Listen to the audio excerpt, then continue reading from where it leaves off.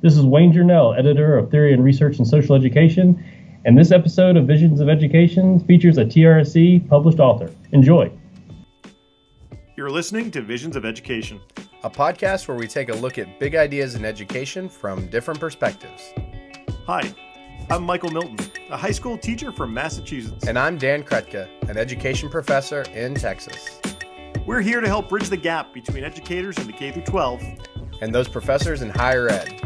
We hope this podcast will help bring those fuzzy ideas in education into focus.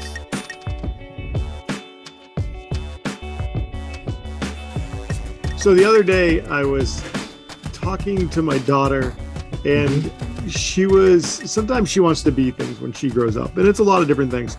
And so she said that she wanted to be a doctor, and then she paused for a minute and she said, "No, I want to be a nurse." And at that point I was like, "Oh, honey, you can be a doctor. You can definitely be a doctor." And so I'm naming like your doctor is a doctor. Doc McStubbins a doctor. So I'm, naming all these female doctors, which there are a lot. My kid's sister is a doctor. And she was like, "No, but her grandmother's a nurse." And so she's like, "Oh no, but Lulu's a nurse." And I want to be like that. I was like, "Oh, okay." But I was so, I don't know. I was just the gender norm that when I grew up, women were nurses, right? And when you think of a doctor, you think of a man. Yeah, and I was so nervous that might have been something with that. And I was like, no. Yeah, the gender stereotypes are so strong. You could just lean on it as a joke and meet the Fockers, right? It's a whole thing. A male nurse was this. Oh yeah. This role that just the nature of it was emasculating, right? And the nurse at her elementary school is a male nurse. And so my wife is like, because we talked about this, obviously, and I don't know, again, if it was just my own fear of that being for her, because I don't want that. I don't want stupid stereotypes to rule what she wants to be. But it's also a great aspiration to be a nurse. That's a really great profession. And I think, I have the same reactions when I'm oftentimes around my niece or around kids, because gender comes up, right? They exhibit it in all kinds of ways, and they challenge gender norms, I think, in other ways. But with one of my nieces, I know when she would, want to wear dresses or other things like that, my first thought is you don't have to wear that. You could, but then I'm like, quit, Dan. It's she can do whatever she wants. And I think that's the most important thing for me, is that she does feel like she has the options in front of her. But this is also the same for young boys or for kids that are not gender conforming, right? The ways that they're able to be supported and identify and have adults around them that support them is important. But there's a lot of messages that they're getting at a very young age, I'm sure. We watched this TV show called Bluey. It's an Australian TV show about a family of dogs. Dan, I actually recommend it. I would watch this thing. You have? I've seen an episode, yes. Oh, and for listeners who don't know, I'm not as engrossed in all of the children's films and stuff because we do not have kids, but you're just around nieces and nephews. And we've watched a Bluey episode. Oh, some of them are just beautiful. One of my favorite things about it is Chili, the mom. She's always going to play field hockey.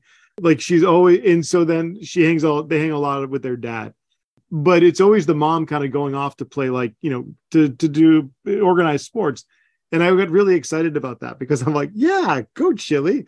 This is something you like. I like it. It was just, I don't know. I found it really refreshing, and I love the show. I highly recommend it.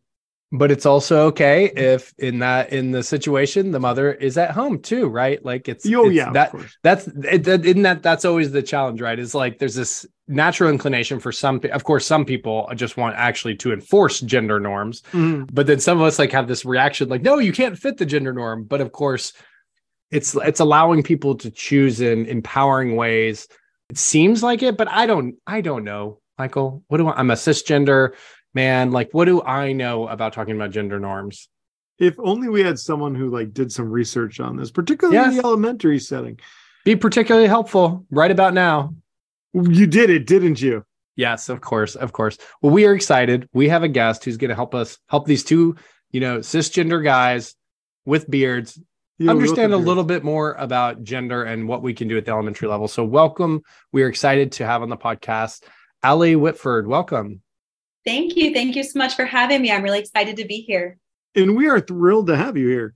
Do you mind, before we go any further, tell us, who is Alyssa Whitford?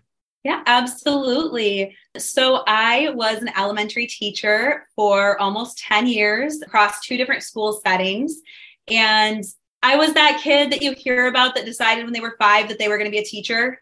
And I never really veered from it. That's what I wanted to do from the time where I had a great kindergarten teacher and I wanted to be just like her. And so I became a kindergarten teacher at first and traveled all the way up and down the elementary scale for elementary and lower elementary for about 10 years. I loved teaching my littles. I loved being in those settings. And then I really wanted to have the opportunity to continue teaching and learning and growing. And so I went back and got my doctorate to become a teacher educator. And that's where I'm at now. I graduated not long ago from Michigan State University. And I'm now working at Hope College in Holland, Michigan. You know, if this were a visual thing, I would point to my hand because that's what we do in Michigan to show where we're from, but on the West Coast in Holland. And so I get to work with amazing future teachers and their students, help them plan. And one of my favorite things to do is I do get to teach the elementary social studies methods course. So we have a lot of conversation in the literacy and the social studies methods courses about having conversations with students about gender. And so that's something that inspired my research. At 5, I wanted to be a Fraggle. Obviously, yours is much better. To be fair, I also wanted to be a mermaid. But don't give up on your dreams. You know, we don't know what the future holds. Yeah. Well, I'm sure it's easy to be inspired at Hope College. What a hopeful name. Mine's just a directional name of the university I'm at. But the reason we're having you on particularly is to talk about your recent publication in Theory and Research in Social Education. The article is titled Understanding and Addressing Gender Stereotypes with Elementary Children, the Promise of an Integrated Approach. So first, congratulations on your publication. Thank you so much. That was such an honor and such a great experience. I'm really excited about it. Well, can you tell us about it? We'd love to hear all about this project and the paper and what we can learn from it. Wonderful. Yes, thank you. Well, when I was finishing up my doctoral research at Michigan State University, actually, when I was beginning my research, I began with a project about teaching women's history. And this was something that was a first kind of beginning project for me, something I really was excited to teach. And I interviewed students, and I fell in love with interviewing students and getting to just hear how they see the world. But when I interviewed students, I noticed that in my pre-interviews, when I would ask them what women did in history or contributed in history, their top answers for those questions were cooking, cleaning, raising children, and nothing. Those were their top answers for women's history. And so I did more digging because this was even from my, from students in the class who identified as female students. And so I did a little digging and looking at curricula, and I'm like, okay, it makes sense. We don't really have a lot that teaches women's history in our social studies curriculum. And that pushed me into thinking even more about gender more broadly. As I was looking at these pages, one of the children I interviewed in that study actually was looking for a girl in the textbook. And she goes, you know what? And she slams it closed and she goes, I don't know why I'm looking at this. It's all boys. And I became interested in not only how the textbooks are portraying women's history, but how are they portraying gender at all? How are these materials being portrayed? And that drove me even into, I'm also very interested in literacy and seeing how our literacy curriculum materials are portraying gender. And what I found before actually even starting my research project from this paper is that we really, really uphold gender stereotypes in the materials we give to kids. We really do a lot of girls who are receiving dolls and sparkly dresses for presents. We have our boys receiving electronics and bikes and sporting equipment. There was a passage in one of the curricula that I looked at where a woman is traded for a fence post. Oh, what? Yeah. Like, what's the context here? It was a piece of folklore, and it's fantastic to use folklore And it was about a series of trades that went along the way, trading this to get this, and then trading that to get something else. And eventually it was a wife for this piece of fencing. And while I am 100%, I love when we are bringing in folklore into curriculum. I think there's so many great opportunities. There was nothing in the curriculum to help teachers just explore that with kids for a minute. Just, put the brakes on and say, what do you notice here? And so what I found was, they're all completely binary pronouns used throughout both the social studies and the literacy curriculum. And these are the things that we're putting in students' hands for most of our day. Literacy takes up a huge part of our day. Social studies doesn't always get as much, but we're engaging in that as well. And so when we are presenting this very traditional, stereotypical view of gender to students all day, it doesn't necessarily become surprising that shapes how they see the world. And I was curious to see, are students' views around gender similar to their views around women's history? Does this impact their idea of gender and gender stereotypes the same way that lack of women in the curriculum shaped how they viewed women and their historical contributions? Was it just one fence post? I was wondering, was it a magical fence post? It was enough fencing for a goat pen. Yeah, it's problematic on multiple levels, but this is the gender level. But I just feel like this person was a very bad negotiator also. It is quite the intensive story of trades. So aside from human beings, women being traded for fence posts, like what else around? So there seems to be this environment that is just this kind of gender binary that kids are being exposed to. I'm assuming this comes from also the standards. Don't do anything to prove this, but it's the curriculum materials. And so is it just like kind of everything you're seeing here? And then what were you able to start figuring out about what teachers should do about this? Well, there is this, like I said, very traditional, stereotypical view presented to kids. I did interview some teachers. I asked what materials they will often bring in, but there's also a little bit of a lack up until very recently. There's been a little bit of a lack of even trade books or books you might bring into the classroom that challenge gender stereotypes. And so I became really interested in seeing how kids think about gender and gender stereotypes, and can those more stereotypical views that are being shaped by the curriculum, can they be challenged by curriculum that does push them to think critically about gender and break out of those more stereotypical norms? And so I had just the privilege of working with students from all over the country because I did the study during COVID. So my beautiful plans of working in a classroom ended up being having kind of this Zoom extracurricular class. But the wonderful thing was that I got to work with kids from all over the US and Canada that I never would have met otherwise. And I got to learn from them, which was wonderful. But what I found was, their ideas of gender, they are influenced so much by what's around them. They are influenced so much by what they see. And there have been studies, they've really dug into the fact that kids use their school materials and their textbooks and the books that teachers read to just draw conclusions about the world around them.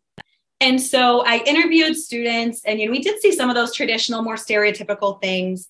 I had a parent report to me that, for example, their child, a little boy, had told them, "Mom, I think my favorite color might be pink, but can you please not tell anybody that, because I just don't want them to know that's not for boys." Oh, I know.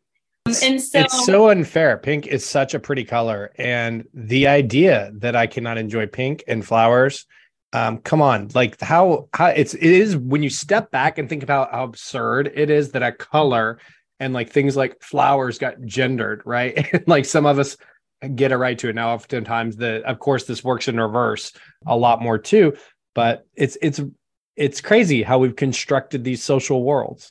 Yes. And the impact that they have, where a child might feel that it would be unsafe or othering or make him feel different to have anyone but his mom know that he liked to color pink. It was his favorite color. There's a fear there that just broke my heart. And so there were a lot of things like that were appearing in the beginning of the study.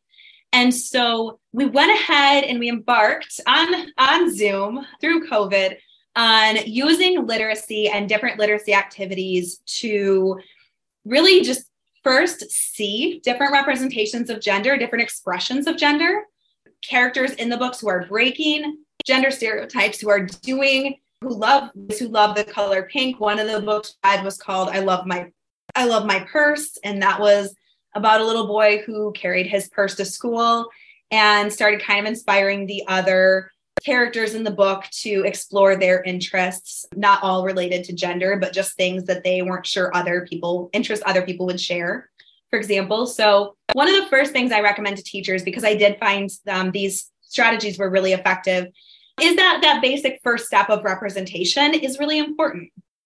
Finding books that have a variety of gender expressions of kids who are just interested in so many different things, whether that be wearing that male child wearing that purse, whether it be the professional female athlete, whatever that might be, having those representations, having some books maybe that have those non-binary pronouns, things that just represent a variety of different expressions of gender is a great starting point. It's a great foundation.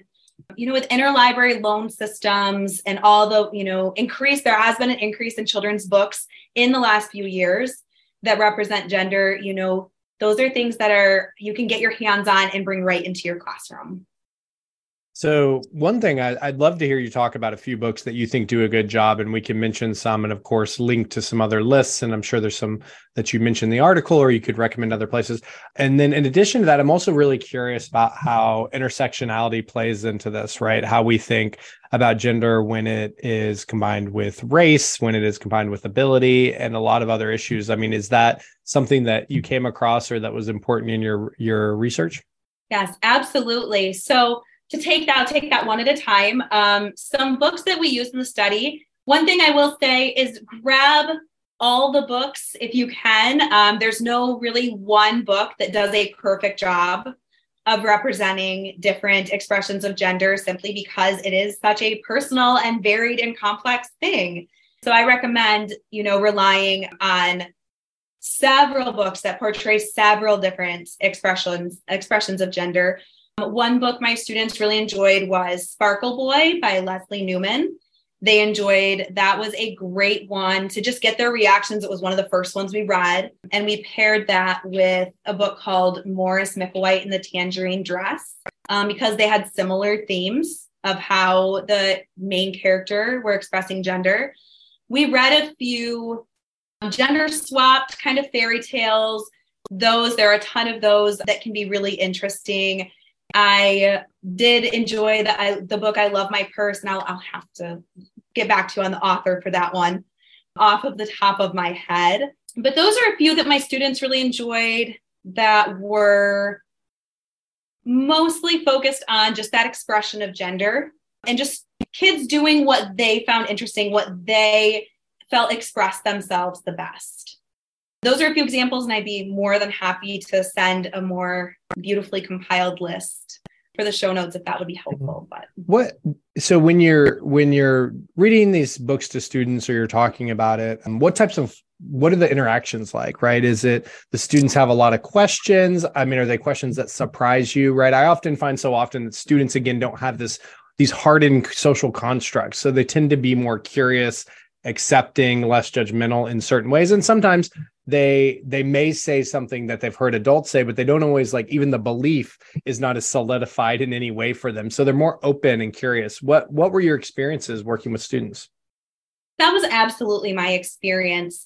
One thing I noticed that was when the students would occasionally express surprise, it wasn't in any way, shape, or form a mean-spirited or a judgmental surprise. They might say things like, well, I'm really surprised that he wants to wear that dress. I wonder why he wants to do that. But that's curiosity, right? That's a want to know more and to know about other people's experience. So I found a lot of surprise in books where the book, it contains some element of another character kind of pushing back or saying like, oh, you shouldn't wear that because you're a boy, or you can't do that because you're a girl. Students have I love them. They have this beautiful sense of fairness and justice that's so innate for them.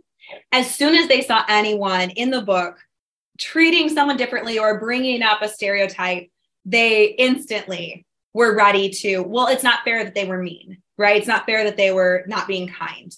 So I found a lot of just indignance in reactions for when they saw that kind of unkind behavior or unjust behavior. But when they did kind of pull from those gender constructs, a lot of times it was just surprise and curiosity to know more. So can you tell us about then the intersectional factor and also like your participants? Like what were the gender identifications and races and ethnicities of some of your participants? Yes. So intersectionality is such a key and such an important thing. And one thing we really stressed within the class was everybody, the whole point of this is that everybody's experiences are different and we want to allow everyone to do the things they're interested in. It reminds me of what you were saying at the beginning when you were saying, well, it's a very valid career to be a nurse if that's what you want to be. But you also want them to know that the doctor position is available as well, right? Both choices, and not feel that they're limited to one or the other. And so that was where we really was our basis here. Every expression is okay. And if your expression tends to be toward more traditional, that's okay because that's who you are. If it tends to be something that is less traditional, less stereotypical, that's great too.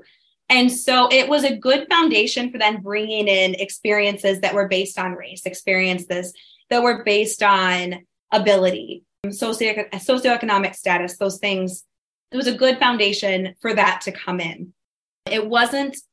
We really did drill down and really focus on gender for the time that I had them. But the intersectionality really naturally came into play in so many ways because the students talked about their own experiences. So it was a fairly diverse group of students in terms of race and ethnicity, in terms of where they were located across the US and Canada, rural locations, more urban populations where they were politically occasionally in different areas. There was a lot of diversity there. And so their experiences definitely came through as well. And then we were also able to have those conversations when it came to the people that we were reading about. When students were reading about different historical figures, we talked about the difference that, for example, certain women activists faced because of their race. You know, a woman who was being discriminated against as a white woman was having a very different experience and a more privileged experience than someone who is, you know, going into that same experience at that time as a Black woman. And that, you know, those things continue to persist in society. So those were conversations that they were very invested and interested in having, which was great. And there's so many like easy ways to in the classroom to really talk about the intersectionality aspect of gender identity too. I mean, I think the 19th Amendment is always the one we bring up as easiest because so often we say women gain the right to vote, which is not true, right? White women gain the right to vote. Some women of color gain the right to vote, but it was the experiences and the times which women got the right to vote deferred by laws that were passed, discriminatory laws, and when those changed. So there's lots of openings I would hope but also then in just picture books, right? If your picture books are racially diverse too, you can focus on gender, but also focus on race and socioeconomic class and other things. So it's really good because I think it's important for a lot of people to hear it, especially in this time when you know, gender diversity is really being attacked in a lot of school board meetings. And there's these old tropes where these groups are associating it with pedophilia and other things like that, which have historically happened. And it's just a form of oppression, hatred, and bigotry. And so I think encouraging people to know that they can do this work with young kids and kids are there to learn and interested is really helpful. Yes. And one thing that I loved about doing this project with kids is that, and my other recommendation for teachers, my next step recommendation is the representation is great. The kids come up with wonderful things. They ask wonderful questions, and there are a lot of natural openings for conversations. But I think we can take it even that next step. And that's what I discovered by engaging them in practices that are actually intended to draw attention to different gender stereotypes, teaching them to name it. Teaching them to name a stereotype when they hear it, teaching them to name injustice based on gender when they hear it. That was something that was really helpful with the students as we were going through. They would hear something like, in reality, a parent in their survey said they heard something on TV that said, oh, that's a man's job. And she was like, well, that's a stereotype because actually anyone can do that job. So that's a stereotype, right? That's incorrect. That's not accurate what he said. And the parent was happy about that, which was wonderful. That was something that came up. So teaching them, to name the injustices. You talked about the intersectionality, and one thing that works, I think, really well is to pair books about different women of color, Black women, white women, people who've had different experiences, and can read those books and ask the students to compare their experiences. How were these different? They all, maybe they all face sexism, but how is it different for this person? How was this person's experience different? How was this person's experience different? What privileges were afforded?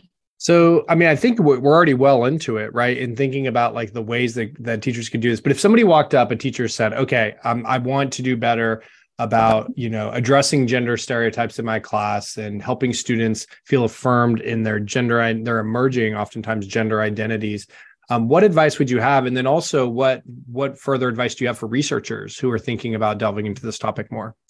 Great question. So this is something I get really excited talking about because I think there's so many fun and engaging opportunities to improve students' literacy skills and teach them social studies content while also diving into this topic. So the first thing I would recommend, again, representation really is important. Understanding, critically analyzing your curricula and seeing, like, am I inadvertently giving them a basal reader, for example, where all the stories have more stereotypical roles? What books can I bring in that will challenge those roles?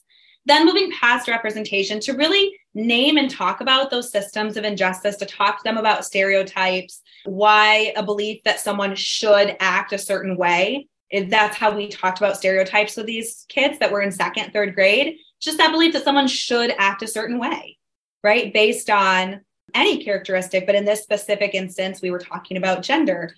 Why is that harmful? Why does that limit us? And then moving from there, there are a lot of great projects that I would recommend doing with students. One that I mentioned is pairing different books that show different sides of different ways that characters can express gender identity, different intersectionality of different identities with that gender identity and expression. And then the last thing that we did that I thought was so fun was we ended up doing a lot of writing projects with the students where they were able to critically analyze stories and then take a piece and change, from that story to change into a different interest or a different path for that story to challenge gender stereotypes in that story. So really engaging them intentionally. I think representation is really important, but it's really easy to stop there. And I would really encourage teachers to keep going, have conversations with them, have these writing projects where they see something that has some stereotypical portrayals of gender and they rewrite the story in a different way. Just giving them some control to dive in, I think, is a really great next step after representation's great, but I think we can do more. I really love that. So we're literally rewriting the story. We're just going to, by doing that, we're going to empower students to create a more gender equitable future for all of us. So, and no one's trading for fences. Yes. That's a practice. We just really have to make sure. That's ridiculous. If the kids come in with those stereotypes, we have to challenge that right now. Yes. And I would highly recommend some writing that has been really influential to me as I was planning some of this. And like you said, literally rewriting the story. A lot of that comes from Ebony Elizabeth Thomas's work, an amazing scholar, an amazing author. And I've drawn a lot from her books and her work on restorying, which is that act of taking the story and finding elements to change to make a story that is more just. So I'm very grateful for her work. That's great. I love that idea. And yeah, I think literally rewriting the story is a way to go. So I only rewrite stories.